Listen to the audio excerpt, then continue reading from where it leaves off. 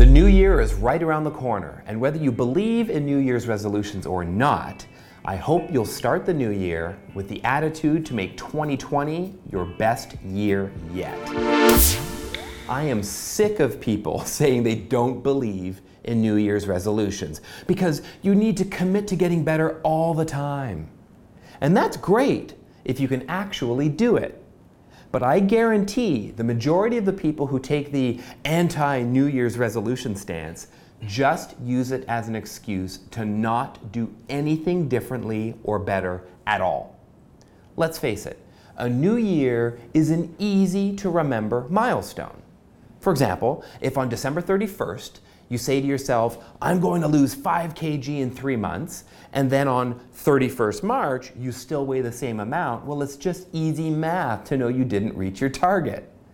Now, I'm not saying that you need to declare your New Year's resolution is to double your income in 2020 with no clear path to it, because as we all know, this only sets you up for failure.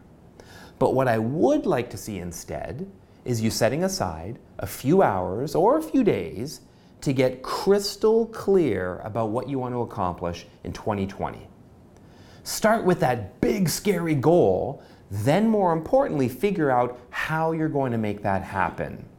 Break that goal down into monthly and weekly action plans that move you towards your larger goal. So for example, if you're in sales and you want to increase your commissions by 50%, we'll start first by figuring out what needs to happen in order to reach that. Do you need to learn how to do something better? Do you need to build more relationships or partnerships? Do you need to increase your sale amount, get more repeat business, or is it all of the above? Whatever it's going to take, be clear on what needs to happen to reach your goal. And then break it down into monthly or weekly goals so that each month you're working on doing one thing better instead of trying to reach your goal without a manageable plan. So for example, Elaine and I like to come up with a theme for the year that all of our goals revolve around. So some of our themes in the past have included, brand, processes, people.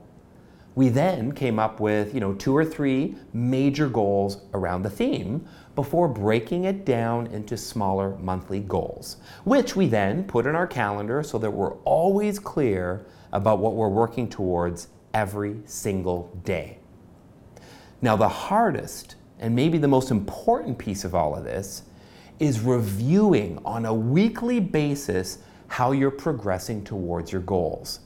Look, I know as much as anybody, it's very easy to get distracted by what's happening in front of you, the urgent issues at hand, that it's easy to lose sight of the bigger, harder to achieve goals. But not you, not this year, because my hope for you is that you're going to set aside the time to plan, document, and implement your goals for 2020. And on December 31st, 2020, I want to hear what you did to achieve your goal, so you let me know what you did. I want to hear from you guys. Take care.